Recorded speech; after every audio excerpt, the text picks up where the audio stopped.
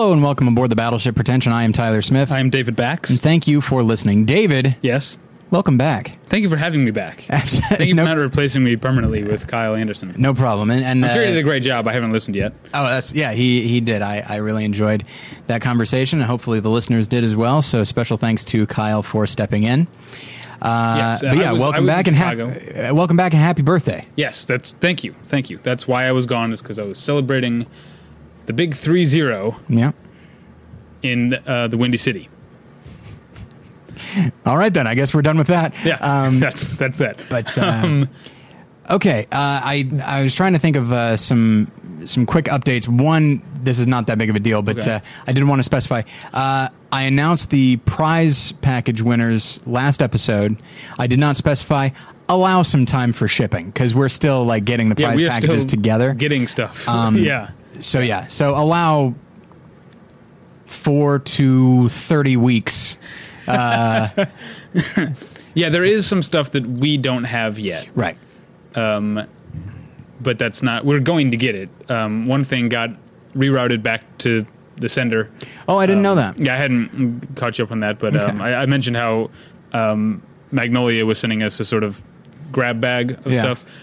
They sent it, and it went back to them, so they're sending it to a different address now. Oh, okay. So I should have it very soon. So that's just, I think we have most of the other stuff. Yeah, and I do need to get some stuff from Graham Elwood. I was about to send him an email like 2 weeks ago and say like, hey, when can I get that stuff from you? And then I saw like a tweet from him saying like, oh, enjoying...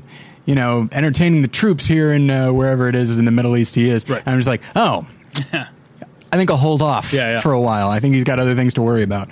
But yeah, so allow time for that. I also, speaking of getting stuff in the mail, I want to thank a listener. I forgot to bring the stuff. And we will be referring to it simply as the stuff. I'm not going to say what it was. Is it a DVD of the 80s horror movie The Stuff? No. But yeah, let's say yes. I want to thank Andrew for sending us and sending me and Sean over previously on some stuff. We appreciate it. Thanks for the stuff. Very excited and intrigued to find out what this stuff is. Yeah. You should be excited. It's exciting stuff. Oh. What else? Should we... was there anything that happened sort of in the world of film, I guess? Nothing I can think. Oh, I see what you mean. While I was gone? We're getting into this, right? Yeah. Okay. Thing. All right. So, all right. Quick preface. And I'm trying not to be like prickly about this, but the conversation we're about to have could be viewed as political. I don't think it is. And I will try. Wait. It's too late. They've already all turned off their iPods. Right. Yeah. It's just like, I heard politic. Oh no, I'm not finishing this. But yeah, it could be viewed that way. I don't think it is. I think it's bigger than that. And I don't want to talk about that part of it. I want to talk about the art part of it. Yeah. And so, we're like the not necessarily the last venue to talk about this, but we're fairly late to the game. There is a movie out there. Is that what it is? If that's what you want to call it, called. And you know what? This one fill in the blank as well, because I've heard two different titles. Mm-hmm. I've heard The Innocence of Muslims and The Innocence of Osama bin Laden. Yeah, the latter is the one that I thought it was. Now, for those that don't know, this was a movie, quote unquote, really just a sort of propaganda film filled with hate speak about Muslims and the Prophet Muhammad and all that kind of thing. And so, like, and it was made by a guy. Is he local? Is he Los Angeles? I think he is. Probably. And so he made this film and put it on YouTube. They don't call it Weirdo Wood for nothing. Absolutely. You purposely did that, right? What?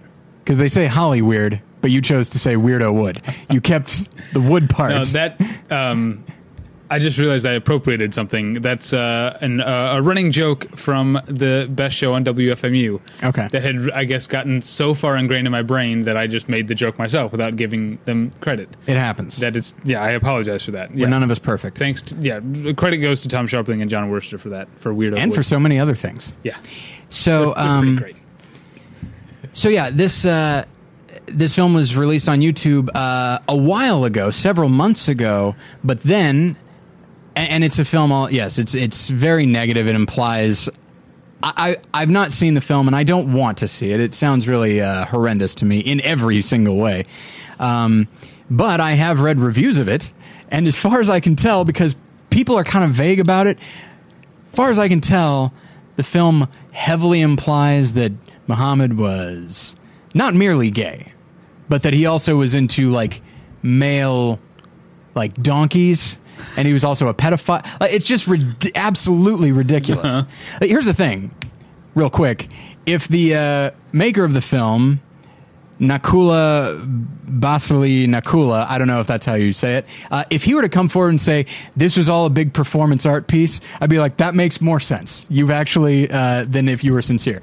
But, so it's a film that's just completely ridiculously, nakedly offensive. Mm-hmm. And so he released it on YouTube, like I think back in July. And then wisely, so intelligently, he dubbed the film into Arabic and kind of publicized it in countries that speak Arabic and maybe aren't too thrilled with the content. Yeah. And some people have... and it actually depicts Muhammad, which is... Yes. Against the rules, I guess. Yeah. Like, there. Not only does it depict him, it depicts him as all those things I said. Right. So there's a few layers here. And there are some people that said that, and there have been a lot of protests worldwide about the film, and there are some people that have, I'm not sure if I agree with this assessment. It feels almost too big for one film to do, but there are some people that say that that link this film and the outrage that it caused to the killing of the U.S. ambassador in Libya, I believe, right? Yeah. And so I remember I had a discussion with somebody on Facebook a few weeks ago in which he commented that, and this is sort of where we're headed with this. He said something to, and listener, by the way, you might be listening to this, and so I apologize if this sounds insulting of you. We had a very nice dialogue afterwards. But he said something to the effect of, I'm all for free speech, but, if you are, if you do something, whether it be like burn a Quran or something like that, if you do something that you know will result in violence, you're kind of an asshole. I guess I agree with that. Yeah, the guy's clearly an asshole. No question about that. But it's one of those things where my natural reaction is like, well, yes, the guy is an asshole. Maybe the bigger asshole here is the person whose violence is just assumed at this point. Right. Yes. Yes. And so there has been some talk, and YouTube, by the way, has since, this is, as of today, it could change tomorrow, who knows, but... today, the recording. As of today, September the recording. 27th, 2013. Whoa. Oh, man, I must have really zoned out there for a while. But so as of today, September 27th, apparently the YouTube account is temporarily disabled in certain parts of the world, parts that are more likely to be offended by this film. There have been some people who said that the account should just be completely deleted in everywhere, and people that have said that it's very irresponsible and that sort of thing. And then what I found interesting was that Iran, as of today, or I think it was yesterday, so the 26th, said that they are going to boycott the Oscars because they're not going to submit any films to the Oscars because of this film. Yeah, that seems odd. And again, we're being generous when we say film. Yeah, that does seem odd to me because we don't have a state-run film industry like some countries do. A movie having been made by an American doesn't mean that we all signed off on it. Right. And that's one of the things that I like about this place. Yeah. But I mean, that said, I have no problem with YouTube taking down the video or doing whatever they want, because YouTube is not the government. It's not YouTube's job to protect people's free speech. They can, the privately owned company, they can put up or take down whatever they want on their website. So I guess I don't know. I don't know how I feel. I feel like I just said everything I feel about this. I guess it's one of those things where my first, because I have read, a lot of my frustration has to do with internet comments and such, because it is surprising to me how many people have said that that the filmmaker should be arrested, which incidentally he was, but not for this. Yeah, I don't want to get into all that. It'll take us way too long. But they said that he should be arrested for making the film, and then there are people that say, like, well, you know, it's like free speech is good and all that, but you don't yell fire in a crowded theater, like, and people associate that with, you know, with this, because this guy released something that he knew was going to offend people. That was the purpose of it. And in doing so, he's basically yelling fire in the crowded theater of the world. I mean, and I don't agree with that. I don't think that's an accurate. That's a false premise. That's begging the question. That's what liberals like to call a false equivalency. Ooh. Liberals use that word a lot. I know. Yeah, I know. Anyway, don't want to get into all that. Yes, let's not. But the thing is, yelling fire in a crowded theater is spurring people to act in a panicky way out of self-preservation. Yes. Whereas inciting or aiming to offend someone who has been, or a group of people who have a reputation for reacting in violent ways,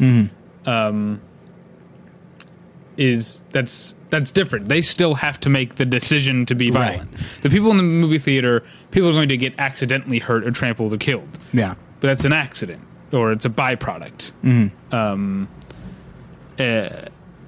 Whereas with this film, with this instance, the people who react violently still have to make that decision to do so. Right.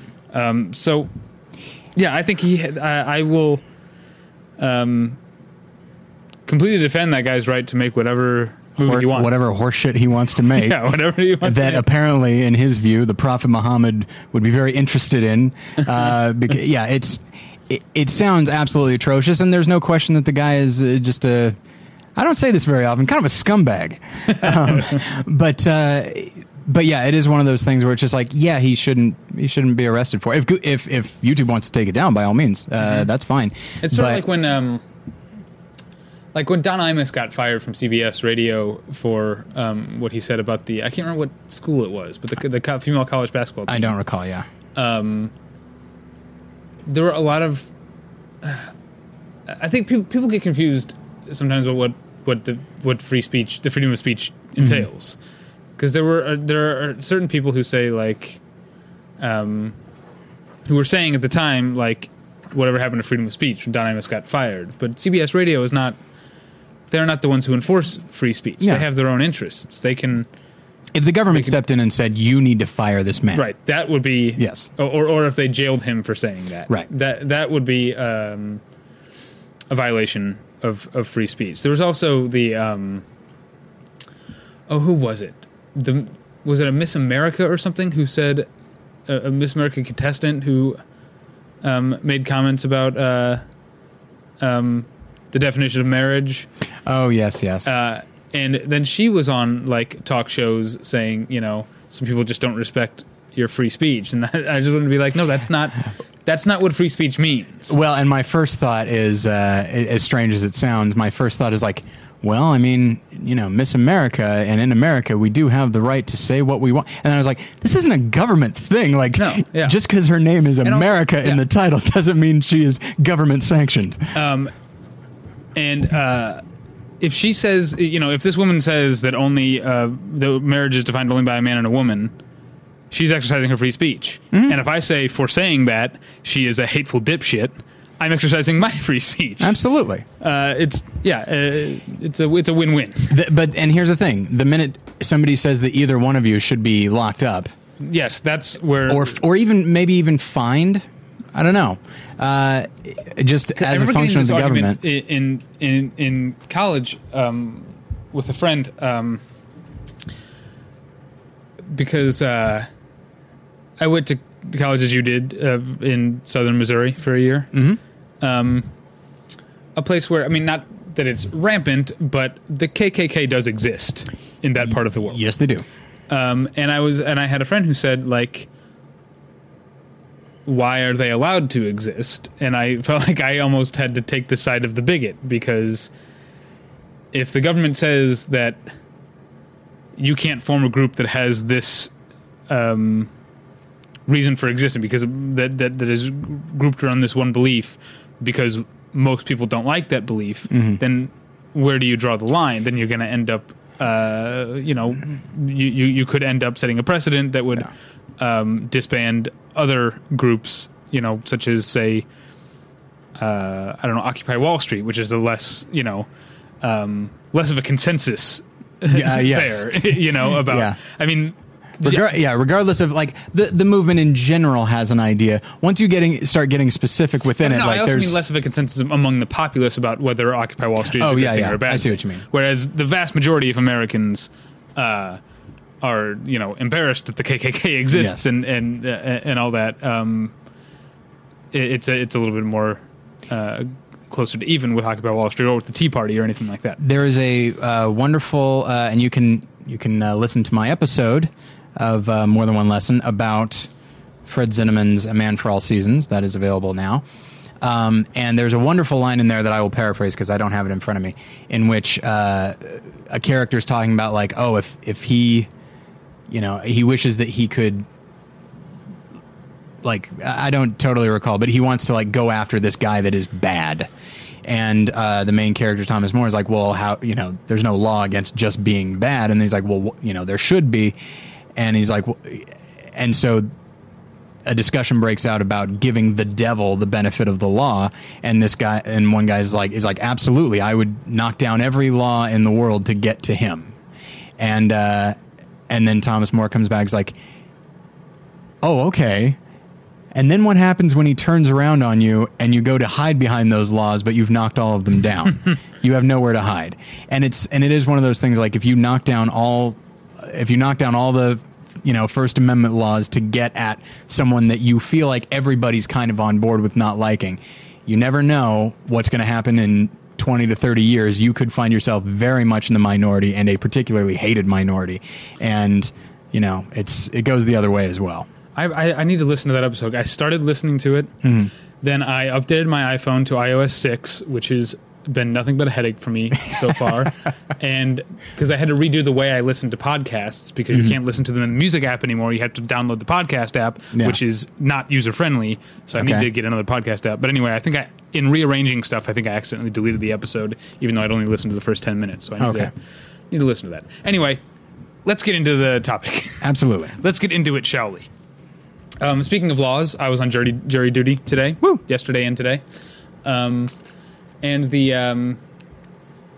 here's the fun thing about jury duty, I guess, compared to me with my office job, where I tend to grab some lunch and then go back to my desk and work while I eat.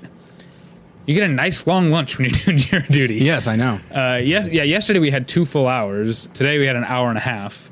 So I just walked around. I went to this place and got a Cobb salad wrap. Oh, it's delicious. And I sat there, and I finished reading the book I was reading, which is Cloud Atlas by David Mitchell. Okay. Which, now I know I'm not that far removed from it. Maybe I need some more time to think of it, but is probably one of the greatest novels I've ever read in my entire life. Fascinating. Probably. And so I had heard so much. I'd avoided all trailers, but I heard so much. Part of the reason that I decided to read the book was because when this 5-minute and 43-second whatever extended trailer came out, there was so much buzz about it, and people who had read the book being so excited by what they saw in the trailer. So pretty much when I finished the book at my lunch, I plugged my headphones into my iPhone, and because that's the way you want to experience this trailer, is on an iPhone, running iOS 6, which is annoying. So I immediately, pretty much right away, watched the trailer, and then I immediately watched it again, Mm-hmm. and then I immediately watched it a couple more times, and then I called you and I said, here's what we should talk about our favorite trailers of all time on the podcast tonight, and then I watched it a couple more times because I think it's amazing. Okay. So we are going to talk about some of our personal favorite, and I think we'll get into maybe what we think are the best, trailers of all time. But I just want to talk a little bit about this Cloud Atlas trailer. I mean, it's probably the longest single trailer I've ever watched for a movie. Well, I tell you, some of those older trailers, it is astounding how think those long feel they are. long.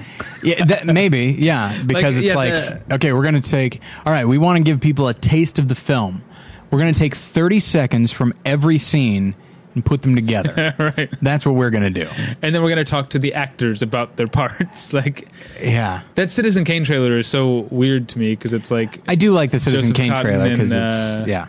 Who else? Agnes Moorehead. Agnes Moorehead and Dorothy Common-Gore and Everett Sloan and Ray Yeah. Collins and stuff like that. And I just find that stuff. I don't know if I like it. I find it curious that that's how movies were sold. That's how that movie was sold. That was not a usual thing. Right, it was a very different thing, and especially the idea of that mic coming straight to the camera and Wells being very much the star of the trailer that he's not in. Like there's something worth noting about that. And Oh, yeah. I We'll enjoy get to that I enjoy that trailer quite a bit, precisely because it's so strange. But yes, at the same time, it does still have the structure of a lot of trailers at the time, which just had. They're just so dry. They're so dry, and there's so many. But I mean, even like, do you think? We'll get back to the Cloud Atlas trailer. Mm-hmm. Do you think that trailers get more as you go through time? Trailers get sort of snappier and faster and sort of more emotional, and exciting. Because advertisers are learning how better to get directly at our id? Or do you think it's because we have become more sophisticated, or is it most likely a combination of both? I think it's a combination of both. Yeah. I think because even the way movies are put together is different. Like we're used to, at the very least, faster editing, and so I hate to put it this way, but like in 70 years ago, like movies were a lot more static, and so you couldn't put together like if you look at trailers like trailers for Jurassic Park from 20 years ago, it seems so stodgy now. I guess so, yeah. It seems quaint. Whereas even though Jurassic Park the movie, I know you don't think it holds up that well as a movie, but as far it as still does to a certain extent. But as far as technology, it still seems so like cutting edge for its time. It doesn't feel like 1993 when you watch it. When you watch the trailer, it feels again quaint. But at the same time, but even since then, our editing, the way movies are put together, is still pretty different. Like, look at the Bourne movies and that sort of thing, and now, I mean, and I think it also has to do with,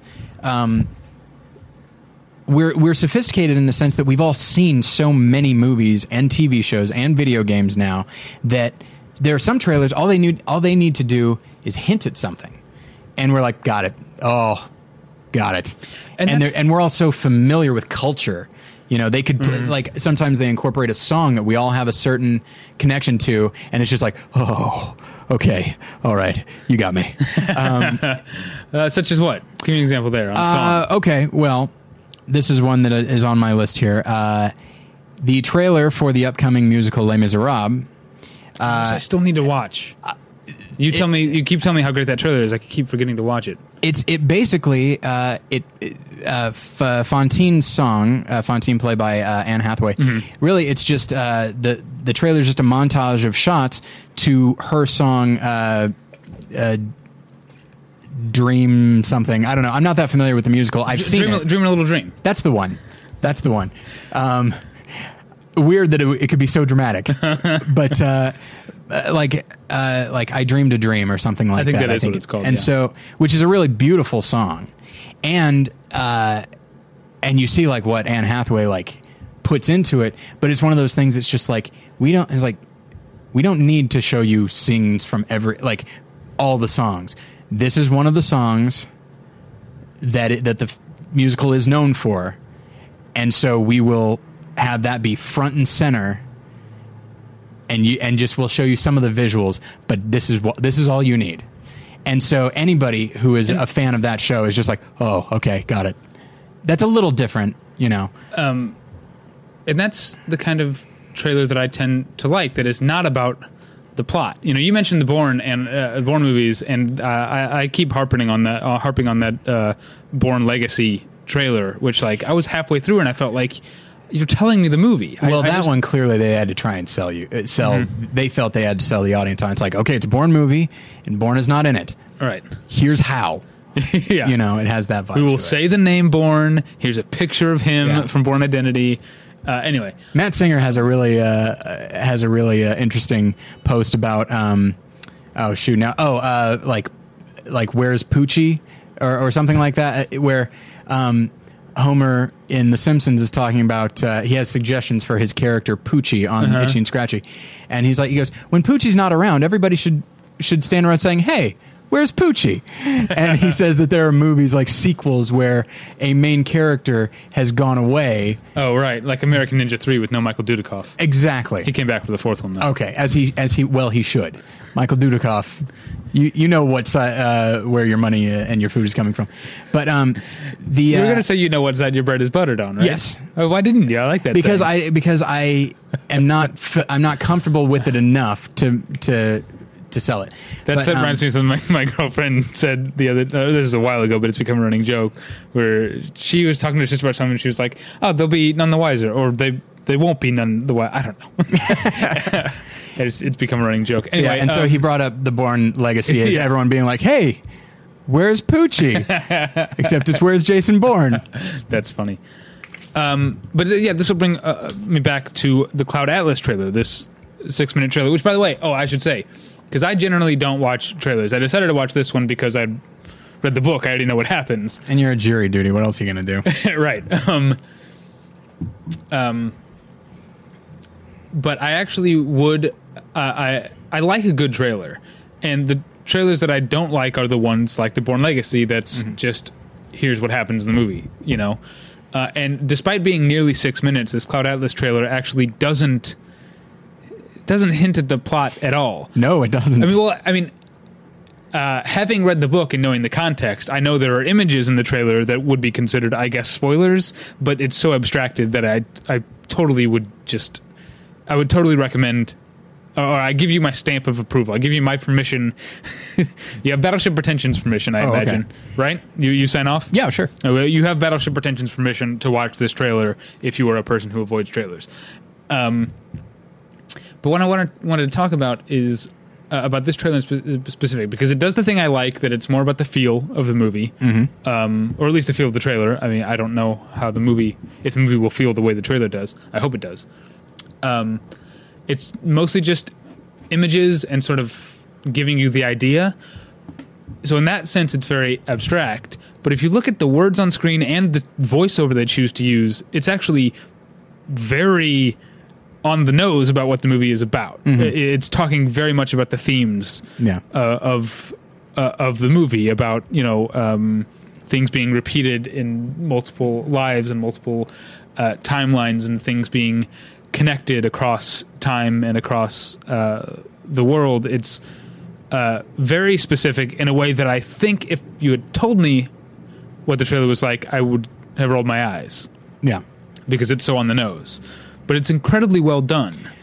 Do you see what I'm saying? The combination of those images with those concepts, and that's the thing, is those concepts, while in the trailer they are specified very clearly, they're still very abstract ideas, and those ideas with those images, and I think the length of the trailer plays into it as well. Right. Like you get the feeling it's just like, there's so much that they couldn't even cut like a normal sized trailer. Yeah. They did, but like you watch this and it's which just I haven't like watched yet. Like it really immerses you in the ideas and the images, and so I think it doesn't feel on the nose because there's just so much going on, and it probably helps that it's Tom Hanks, Susan Sarandon, Jim Broadbent. Yeah. I'm trying to think who plays Robert Frobisher. I don't know. I picture him. Ben Whishaw, Maybe. something like that. I thought it was him, and then I saw James Darcy. I'm like, oh, shoot. I don't know which one is which. Okay, I think James Darcy is playing Sixsmith. He's the one who's in the old age makeup. That Oh, you okay. see. And that's different than Robert Frobisher. Sixsmith is the one that Frobisher is writing his letters to. Okay. Anyway. You just bored me. I'm not going to see this movie. Yeah, that's what the movie is going to be like. Anyway, I'm very excited for this movie at this point. This is a trailer that worked for me. I'm trying to think. So I'm looking at my list, and I'm looking at trailers that got me to see. Like, you see the trailer, and your first instinct is, and I'm sorry, everybody, that I have to say it like this. Your first instinct is like, "Holy shit!" yeah. Holy shit! It's just that kind of, and the first one that comes to mind. A bunch of robbers, a bunch of thieves, like rob a bank or something like that, hop in a helicopter. They're flying around New York. They fly through the Twin Towers. That's why you can't really see this ad anymore. But is it on the DVD even? I don't think so. You can see it on YouTube. Oh, okay. But they fly through the Twin Towers, and then they suddenly stop and get pulled back, and they're in the middle of a big spider web. And I remember I saw that. I'm like, is this like a giant spider movie? And then you see the glove with the web shooter, and I'm not even a Spider-Man guy, but you see that, and you're like, holy shit, Spider-Man. They made a Spider-Man movie. Because it's such a nice reveal. And I guess one could say that that's kind of a teaser, but it's... The people that put that ad together, they knew that this was going to be a big deal. Spider-Man had not been represented in live action since the 70s, and now that we had X-Men, now that we'd seen a few Batman movies here and there, now it's time for arguably maybe the second or third most popular superhero, and that was very exciting, and it was handled just perfectly. I got a little bit again with the Avengers. Particularly the hero shot, it knows exactly how to end that trailer. Think if that trailer's good. Yeah. With the Nine Inch Nails song, and they time the at the one point they time the Iron Man's mask clasping into place with the music, so it sounds like his mask is making those sort of Nine Inch Nails-y sounds. Industrial, I think, is the word, which makes sense. Yeah. Well, I want to talk about a couple that inspired their reaction in me, and they're both in ways related to my reaction to the Cloud Atlas trailer. The first one, because it's a Wachowski brothers movie, The Matrix is one of my favorite trailers of all time because it does exactly what I want trailers to do. It doesn't tell you anything about the story. Yeah. I mean, that's part of... If you go back, I mean... I think seeing The Matrix in the theater the first time, I've seen it in the theater 3 times. I saw it 3 times when it came out. Is one of my most cherished movie-going experiences of all time. What? You didn't see it in the theater? I didn't see it in the theater. I was on a triple date with somebody, and we got tickets for the wrong time or something like that. But we were going to go see it, and I was kind of excited about it. And what's more, if any of us knew what it was that we were going to go see, because we had just heard a little bit about it. That was it. I don't think I'd seen a trailer. If we had known what it was we were missing, I think we would have been a lot more upset.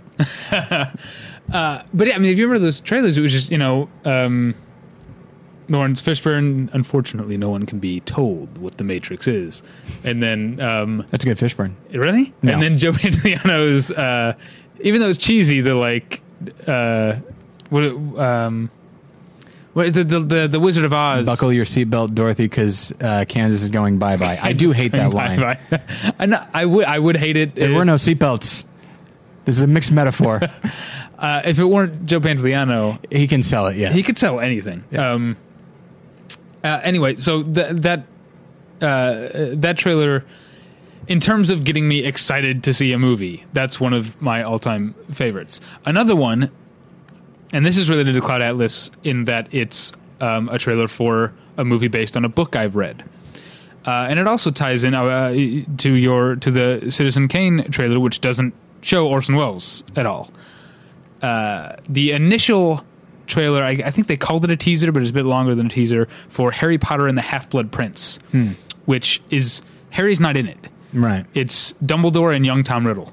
Yes, that is a good one. It's about 1:15, so I think maybe that's why it's like, because it's like, it seems longer than a teaser, and it has footage, but it's shorter than a standard trailer.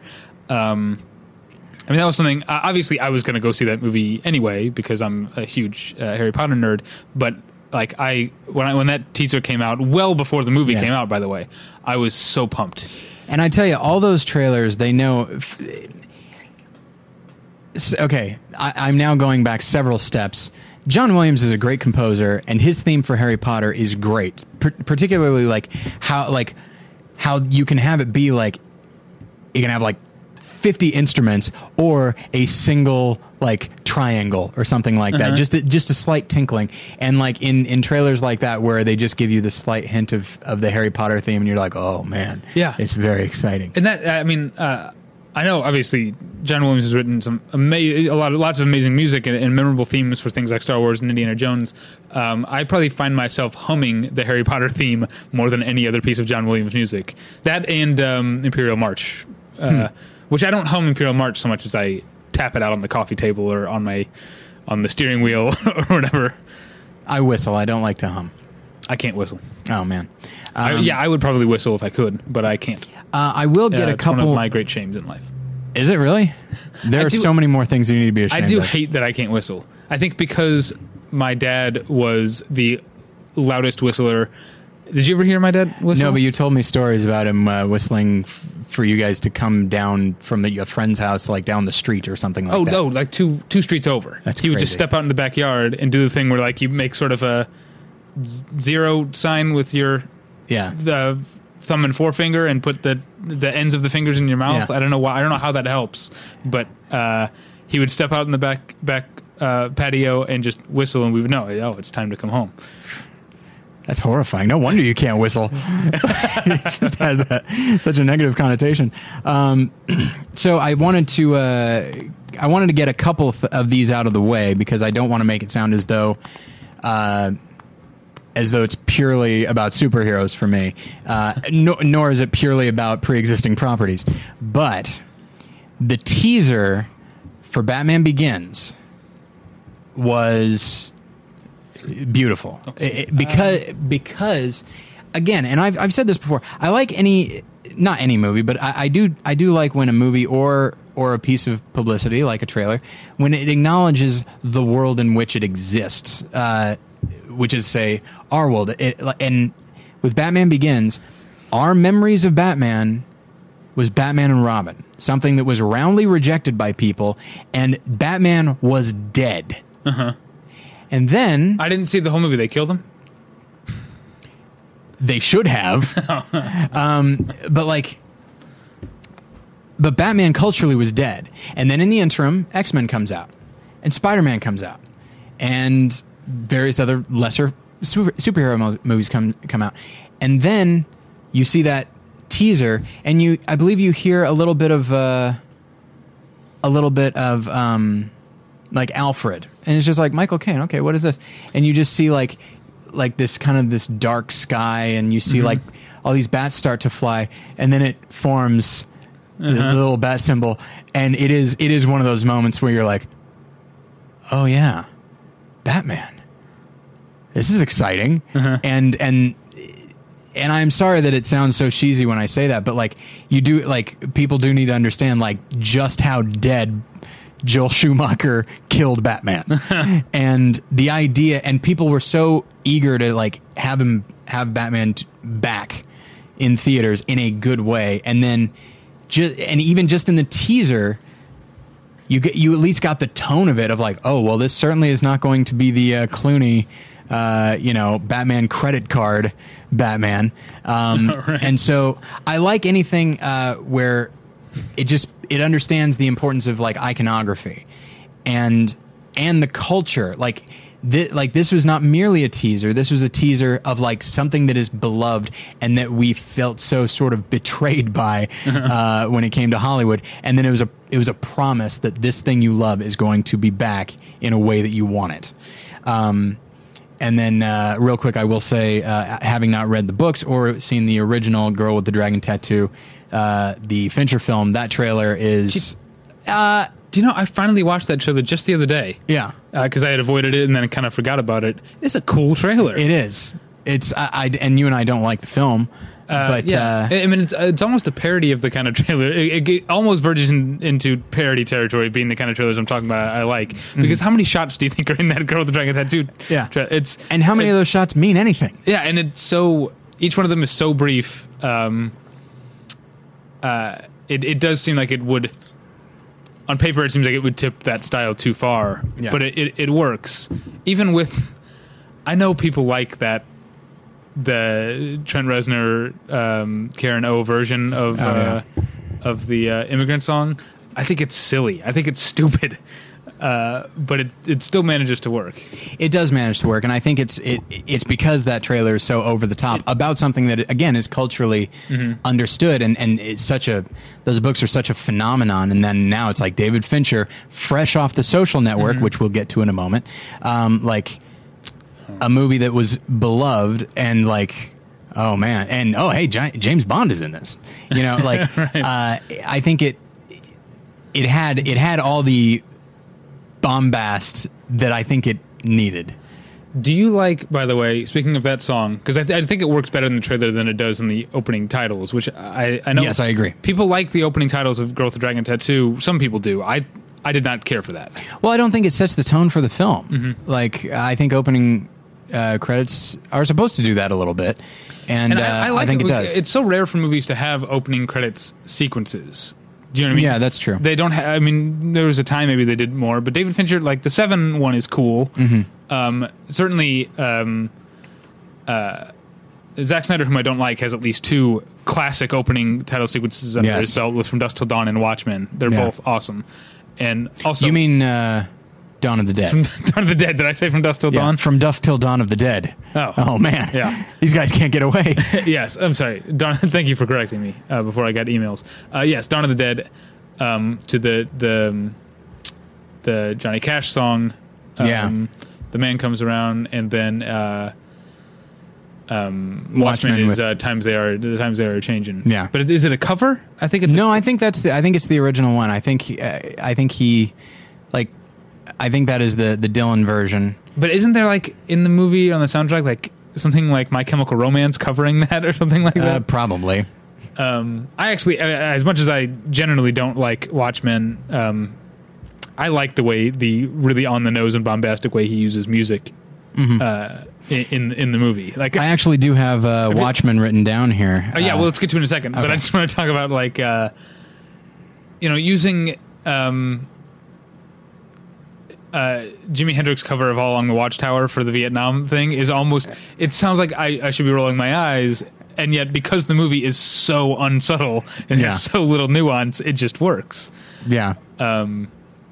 And of course, 99 Balloons is an awesome song. If only there was a song out there called "This Is a Song About a Guy Named Rorschach," it would have been used in the film, right? Because that is who Zack Snyder is. But the Watchmen trailer, speaking of Batman and Robin, has a Smashing Pumpkins song called "The Beginning." Yes, it's called "The Beginning Is the End Is the Beginning." Yes, which was from Batman and Robin. Yeah, it was on the soundtrack. It was not the single that was released from that soundtrack was by the Smashing Pumpkins. It was called "The End Is the Beginning Is the End." Oh, okay. And I think the lyrics are the same in both songs, but the end is the end is the beginning is the end is a very sort of upbeat, sort of riff heavy guitar song, and "Beginning is the End is the Beginning" is sort of like almost I guess chopped and screwed in hip hop terms, like slowed down. And it really, like, I love that song. I love that version of it, and I think it's used incredibly well in the trailer, and the way he, Zack Snyder was meant to put trailers together. I'm sure he's not the one that did it, but I wouldn't be surprised if he had some. I wouldn't be surprised feedback. At all, and I wouldn't be surprised. I don't look into it, but I wouldn't be surprised if the Wachowskis and Tom Tykwer put together this Cloud Atlas trailer. I'm sorry, what were you? I'm trying to think of a word. He had some input. Thank you. There you go. All right. I've been trying to think of a word for days. What's that? I don't know.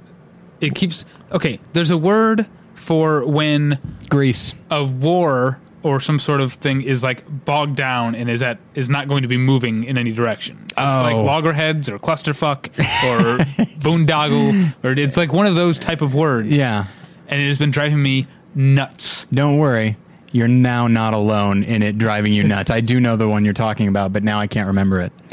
What is it? I'll work on it a little bit later, but we're talking now, and I can't. It has been bugging me literally. I was in Chicago when I came up with it, so literally for like a week now. Okay. All right. Yeah, that Watchmen trailer. I guess we're talking about these songs. It's not just the use of the songs, but cutting to the song, where the trailer is almost like a music video. Yeah. Definitely seems to work. People should stick with doing that. Yes. It definitely, I think, helps the trailer stick in your mind. I remember that Watchmen trailer is so good that even Josh Fadem was excited by it. He doesn't get excited about anything, especially on that movie on that scale. Yeah. But Josh was the one who said you should watch that trailer. Quagmire? Quagmire is the word I was looking for. Yes, that is the word I was looking for. You're welcome. It's not really anything like clusterfuck, but I guess it kind of is in that it's kind of yeah. It's just I don't know. It sounds like something an Australian person would say. All right. I hope Will's listening to this. So, okay. So let's see. Batman Begins, Girl. Okay. So that brings us. Okay. So the use of a song throughout a trailer, and David Fincher. I will bring up The Social Network. I think that is a wonderful trailer. Let me tell you why it didn't have any effect on me at all. Oh my gosh. Because I don't use Facebook. So all those like images, I didn't have any emotional connection to them. I mean, I have a Facebook, and sometimes I generally use my Facebook to get in touch with people that I don't have an email address for, like to ask people if they want to be a guest on the show, that sort of thing. But I don't actually like post anything on Facebook or like I don't know if I've ever liked anything on Facebook. So that, and even less so 2 years ago. So I remember the fervor and the reaction to that trailer, and then watching it, and it kind of leaving me cold because I didn't have any emotional connection to those images. For me, it's like that scene in Mad Men where he's talking about the carousel.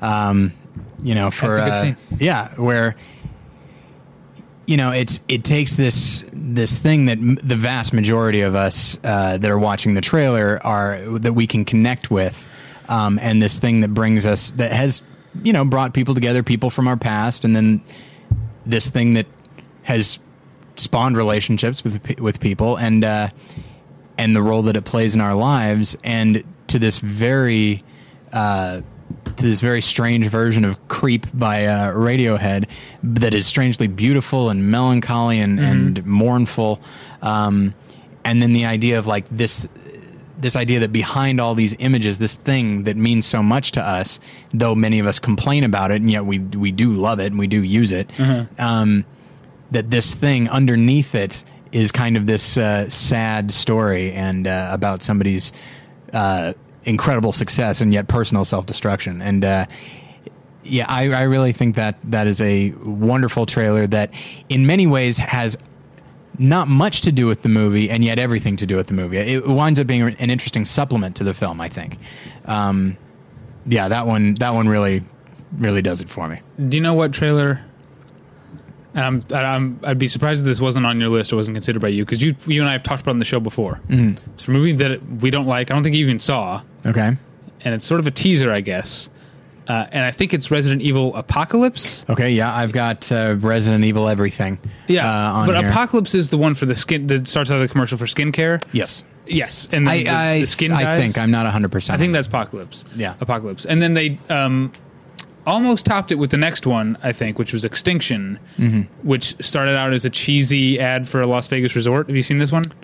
No, I don't think I have seen that. I worked at the ArcLight at the time that the trailer was out, so I saw it probably 75 times, no exaggeration, because if you work at the ArcLight, you have to stay in there through the theater, or through the trailers, because you have to see the beginning of the movie to make sure the projection is good, and the sound. Anyway, and so I think it's Extinction, starts off just as a cheesy ad, like commercial for a Vegas resort, just people like splashing around in a pool and like putting suntan lotion on and all this stuff, and then it's sort of like it like skips and freezes and then skips and freezes, and then you pull back and you realize it's on a billboard that's attached to the casino, and you pull back further, you realize it's the Las Vegas Strip, and you pull back further and you realize that it's way in the future. It's been not only abandoned, but Las Vegas has been mostly covered by sand drifts, and it's just like the sort of a ghost town that's mostly buried of Las Vegas, and it just keeps on pulling back and back and back. It's really cool. Not as cool as I still think the skincare one, which I think is either Resident Evil or Resident Evil Apocalypse. Is Apocalypse the second one? Yeah. Okay, I think it's that one. It goes Resident Evil, then Resident Evil Apocalypse, Right. Then Resident Evil Extinction, Okay. then Resident Evil Afterlife, Okay. and then Resident Evil Retribution. Okay. That last one doesn't make sense. Yeah, no, we've talked about this on the Okay, yeah. we talked about it in our Comic-Con wrap-up episode. Okay. That it doesn't. They're telling a story clearly with these Yes. subtitles, and the Retribution just doesn't make sense. Yeah. You know what? Maybe I tuned out during that conversation. No, because I said they should call it Resurrection. Yes, that's right. Anyway. Okay. All right. I've only seen the first two. I saw the first one and did not care for it. Okay, so I wanted to mention... First half of that movie is pretty fun. When they're in the office building, It's fine. and I like there's zombies and there's zombie dogs. The first half is pretty fun. Yeah, and I do like the Red Queen computer thing projected as a digital like little girl. You know, her saying like "You're all going to die down here" and stuff like that. But Is that really what she says? yeah, Okay. It's been a while. yeah. So that's in the trailer. So okay, I did want to mention a couple others before I go back about 50 years, and I wanted to I'll mention some action movies because I've noticed that a lot of the trailers that we're talking about are for action movies, or at the very least, genre films. Social Network notwithstanding, but like even Girl with the Dragon Tattoo is like a procedural and a thriller and that kind of thing. So, okay.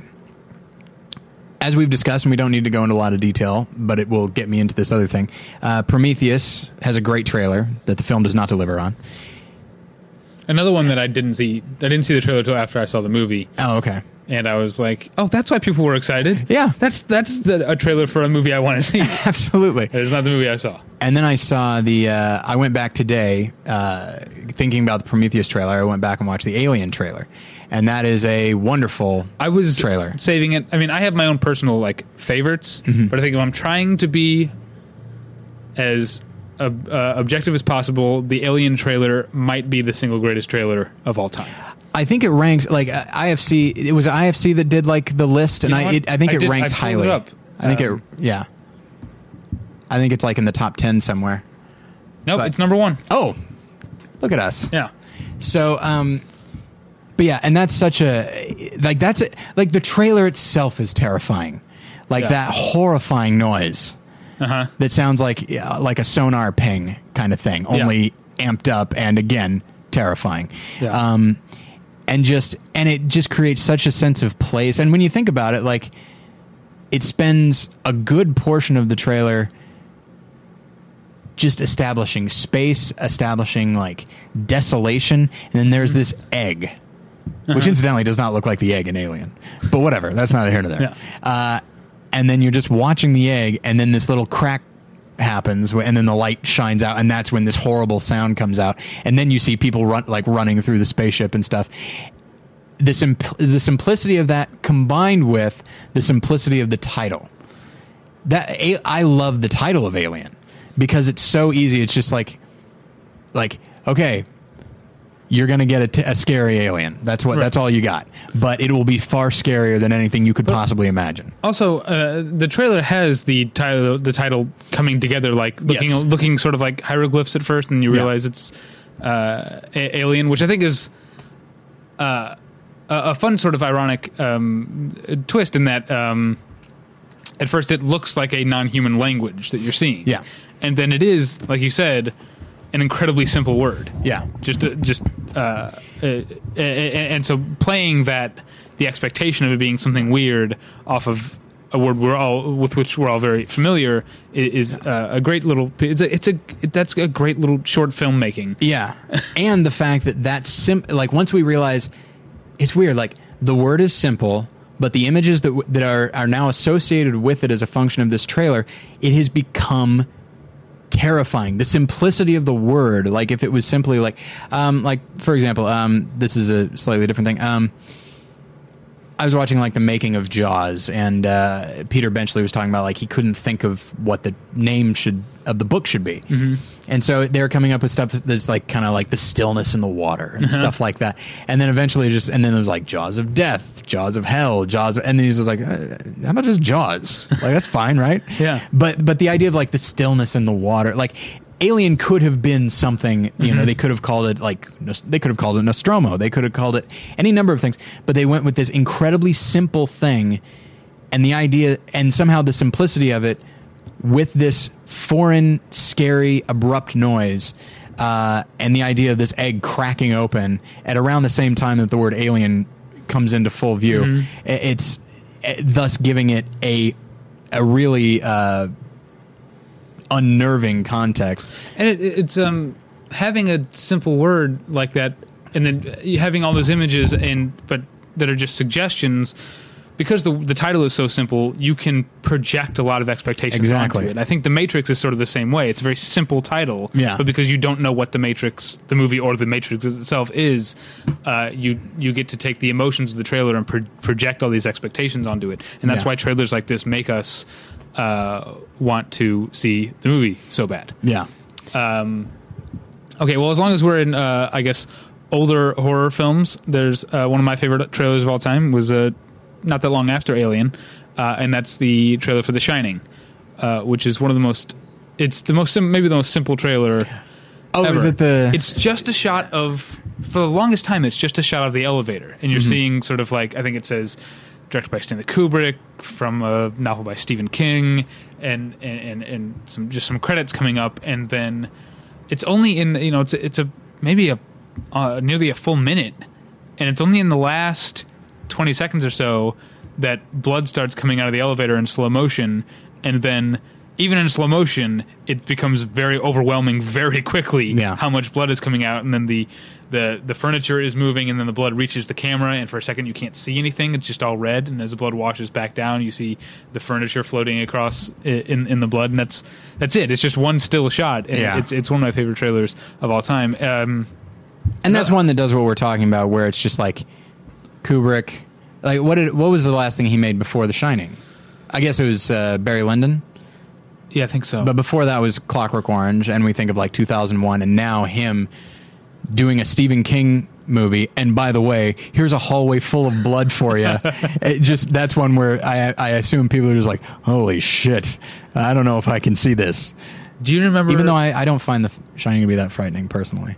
I didn't when I was younger. It actually has frightened me more now that I'm older. It has been a while since I've seen it. That's been the case with me in general. I think maybe when I was younger, I was maybe less aware of my own mortality and was less scared by horror movies. Now I find them much scarier, but I still love them. I love being scared by horror movies. Yeah. And I love that I can be scared more easily now. Even something that was like a middle of the road movie like the Woman in Black, when it was scary, I was really into it.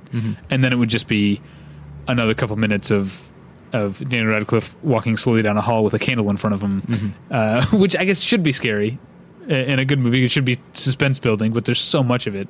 Anyway, that's beside the point. As long as we're talking about Stanley Kubrick, I wanted to mention the Eyes Wide Shut trailer. Yeah. No, I haven't seen it in a while. That's the one with the basic, just that piano music, right? Like just the very simple. No, I'm thinking of the one with the song. I forget. Is it John Lee Hooker? No, don't. Oh, Chris Isaac. Is it Chris Isaac? Baby Did Bad Thing? Yes, yeah, that's what it is. Okay. Okay, right. You know that trailer? Yes. Because it has all the sort of movement. The Eyes Wide Shut and a lot of Stanley Kubrick stuff has that steady cam, like keeping things perfectly symmetrical while the camera is moving. So it moves sort of back and forth with that, and that song has a sort of like straightforward tempo that's not like, it's not like punk rock. It's not rushing headlong, but it's not a mid-tempo either. It's like it's a very forward-moving song, and you're getting the smooth motion of the images mixed with things like Nicole Kidman taking off her dress and the lyric "Baby did a bad, bad thing." Also, it's all becoming very suggestive. I guess this seems to be a thing we keep coming back to, which I guess seems like it's not. This isn't that much of an insight, but a trailer should be suggestive. Maybe that's why I don't like trailers that are more than suggestive. If they're telling you what it is, I would rather. I'd rather have hints of what it is that I can sort of, again, project my own expectations onto. I will use that as a transition into one of my favorite trailers of old. I will quote friend of the show, Jimmy Pardo. He was talking on Never Not Funny once about older trailers and how he just finds them just fascinating because they just spell everything out. And he was talking about Planet of the Apes. And he was talking about, and there's, of course, this is probably not how the trailer is, although it probably is this a little bit, but the way Jimmy puts it out there, it's just like, Planet of the Apes. The apes talk. The humans don't on Planet of the Apes. And it made me laugh quite a bit because it just puts it all out totally there. How no question. Older trailers are, yeah. But a trailer that is not like that I love, and it's a trailer that is very suggestive, but does not at all capture the tone of the film to its credit, and that's Psycho. The trailer for Psycho. Have you ever seen it? I'm sure I have. It's Alfred Hitchcock on screen, walking around the Bates Motel, talking about some of the things that happened here, but not going into any detail at all. And he goes, and it's Hitchcock being, totally Hitchcockian and wry and British and all that. And he goes, and here, this is where it's just too terrible. I can't tell you about that. and it's delightful. That's awesome. And then here's a beautiful thing is at the end he walks into the hotel room, goes into the bathroom, there's somebody behind the curtain, and he pulls it back, and it's Vera Miles, and she screams, and then the word psycho comes out at you, and that's the end of the trailer. And it's funny because, of course, Vera Miles is not the woman in the shower, but the idea that this very languid, kind of delightful little trailer ends so jarringly, and it's just so Hitchcockian. You should watch it when you get the chance. It's delightful. What else is on your list? Because I think I've actually reached the end of the stuff I wanted to talk about. Well, we have, as I said, we have been talking about a lot of like genre films, and we haven't really been talking a lot about comedies. But we did talk about Kubrick, so I'm going to talk about two trailers that are one is clearly informed by the other. Okay. Dr. Strangelove has a fun and delightful and quirky trailer. Wait, hold on. Before you do that, I forgot the thing I was going to say back to The Shining. Okay. Do you remember the first teaser for 2012? That I showed you? Yes. Because it's clearly the same sort of droney music, and it's like that tidal wave, I guess, rushing over the Himalayas. Yeah. In slow motion, much the same way the blood rushed out of the hallway, and it seemed like what a weird place to set your sights. For 2012. Yeah, what audience are you trying to get? I mean, people like The Shining, so it's not like... But at the same time, people may not have a memory of the trailer, which makes me, want to point the finger and call it ripoff instead of... Oh, you think so? Instead of homage or homage. That was a good episode. That was like episode 58 or something. Sorry, you were saying about Dr. Strangelove or How I Learned to Stop Worrying and Love the Bomb. That's the one. So the trailer is very like goofy and quirky, and I can't even really explain it. It's a little jarring at times. And then I found this out years ago when I did an episode of More Than One Lesson, and back when I would put the trailers for the main film and the companion film, I would put them on the website. And so the companion film was Dr. Strangelove. The main film was In the Loop. Then I watched the In the Loop trailer. Then I watched the Dr. Strangelove trailer. The In the Loop trailer is clearly modeled after the Dr. Strangelove trailer. Like, I found that fascinating. That's great. And both of them are very fun and delightful, and you just get this impression of... There's almost a... is the only way I can, a kookiness to the way those trailers are put together. But I do like to look at the two of them, because that's one, you know, the 2012 guys probably ripped that off. The In the Loop people probably paid homage, I would say. Right. Yeah. But, so those are comedies.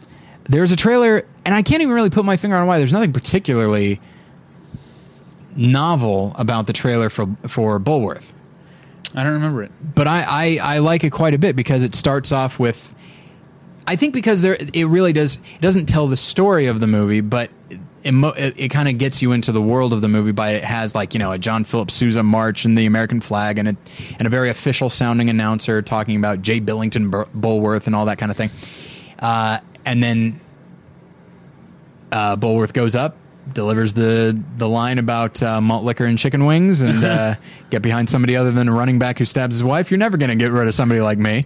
And then you see Halle Berry in the audience, like, give this look of surprise right as, and again, this is use of music, right as Cypress Hill's Insane in the Membrane, Insane in the Brain, right as that kicks in. And then from then on, that's the tone of the trailer. And the things that it uses to, because then you see Bulworth getting together with Halle Berry's character, while at the same time you'll also see Oliver Platt trying desperately to figure out what it is he's going on. And so that's a great movie. We both love that movie. Talking about trying to stop him from going to the TV studio, I think it is. Okay. And he's saying to, is it Josh Molina? Yes. And he says, "We'll stand here, arms akimbo if need be," and stop him from going in. And he walks past, and they're like, "Sir," and just let him go right in. And I just love that, arms akimbo if need be. I like when he says, he's like, "Yeah, he's rhyming now. It's very disconcerting." I gotta watch that again. That's a good movie. But yeah, and that's it captures the flavor of the film, but it also does a really good. I'm not a big fan of, like, the record scratch in the trailer, but I think it's in the Bulworth trailer. I don't totally remember, but I think it's in there, but it does it well. Because it literally is, here's this stodgy old song, and now it's time for a new song. Do you know what trailer has the record scratch in it? And this is a movie that I can't stop beating up on. Okay. Sweet Home Alabama. Oh, yeah, well, that is the essence of just a forgettable, shitty movie. Why wouldn't it have a trailer that is the essence of that? If I remember correctly, the trailer scratches at the same moment that a sleeping dog puts its head up and looks at the camera. I might be embellishing, but I'm pretty sure that's what happens in that trailer. As if the dog says, like, "Really? You're using that sound?" I will end with this, because this is a trailer that I think, you know, like you said, trailers should be suggestive, and they should, I feel like they should create a certain emotion in us. And a movie that as it happens, I just bought on Blu-ray, so it was in my mind, Where the Wild Things Are. Oh yeah, that's a great one. I love that trailer. With is that the Arcade Fire in that? I don't know. Sorry, I stopped listening to music at Cypress Hill. So, but it's, yeah, I don't totally remember what the song is, but it's just, you know, it's just images. Yeah, that's a great one. And they do such a great job of making the wild things look like the ones from the book. And so it really does sort of evoke the images you know of, and this idea of, and it's what I'm talking about. It's this promise of this beloved thing from your childhood now has come to life, and it has it has that sense of nostalgia and melancholy, while also a sense of genuine fun that the film has and that the book has. And so yeah, it's and that's one where that's a film that, like, brings a tear to my eye, and even watching the trailer, maybe because I've seen the film, but that's a trailer that I'm just like, is just emotionally invigorating to me. Yeah. You know, that's another movie I saw 3 times in the movie theater. I've only seen it once, and then I found it on Blu-ray for $5, so I bought it. Really? Yeah. I have it on Blu-ray because my awesome girlfriend, her name's Natalie, 2 Christmases ago, 2010, she bought me a Blu-ray player and 6 Blu-rays. Nice. Do you think I can name all 6 of them? I think you can. I'm going to try. All right. American Psycho. All right. Where the Wild Things Are. We've established that. Yep. There Will Be Blood. Okay. Scott Pilgrim vs. the World. Mm-hmm. Shaun of the Dead. Okay. I think that's Bad Boyfriend. That's what that last one is called. I don't know. Damn, that's gonna bug me. Quagmire? It wasn't Quagmire. Okay. It wasn't The Princess Bride, which she did eventually buy me. Oh, that's gonna drive me crazy. When I bought my first DVD player, it came with like a thing that I think you could send in for to get like a handful of DVDs for free, and I was very excited. So I got Fargo. Okay, whew, that's a load off. So I got Get Shorty, which I kept. Analyze This, which I kept. The Mask, which I believe I gave to you. Did I give it to you? You did. Hold on. Not Fargo. No Country for Old Men. Okay. Fargo I got when she gave me Princess Bride, which is a birthday thing. So but it was a combo. To you, yes. Okay. Yeah. So let's see. Analyze This, Get Shorty. What's the other one I just said? The Mask. The Mask, thank you. Which I still have. I think Fools Rush In, which I did not keep. And then I believe The Whole Nine Yards, which I also did not keep. Those are both movies with Matthew Perry in them. Yeah. Turns out I'm not a big fan of his on the big screen. Yeah, what movies has he been in what good movies has he been in? I would venture to say none. Yeah. Off the top of my head, not looking at his filmography, I would venture to say none. Yeah. Whole Nine Yards is a mess. Yeah. Fools Rush In, I don't really remember. I remember, speaking of trailers, my dad loved the part in the trailer where her brothers carry him in the front door. Do you know that he's drunk? I do not recall the trailer for Fools Rush In. I'm sorry. He's gotten drunk. For those who don't remember Fools Rush In, it's Matthew Perry marries Salma Hayek, and it's sort of a fish out of water comedy in that he's introduced to this very Mexican, very Catholic family. Mm-hmm. And he's gotten drunk, and her two brothers, I think, are carrying him back home. And they open the front door, and he slurs very drunkenly, "Lucy, you got some explaining to do." And my dad thought that was very funny. Well, hey, none of us are perfect. Do you know what part of the movie that I still think is funny, even though it's... I guess I remember this movie better than I thought I did. They've gotten married, they've moved in together. He's gone off to work while she decorates their new house. Mm-hmm. He comes home, and to the left of the door is a giant crucifix. Not a cross, but a crucifix with a crucified Jesus on it. And he, very startled, he goes, "Jesus Christ." I thought that was very funny. Yeah. That's an easy joke, though. Yeah. Well, I saw that joke on Frasier. He sells it. I'm sure. I have no doubt. When did you see that joke on Frasier? There was an episode where there's like some kind of Easter pageant or maybe a Christmas pageant, and somebody is dressed like Jesus, and that person is not supposed to be in Frasier's apartment, and so Frasier sees him and goes, "Jesus Christ." That's funny. Yeah. That's odd. That's a tough thing to get away with on network TV. Because it's totally in context and he's making reference to Jesus Christ, then I guess it's all right. Yeah.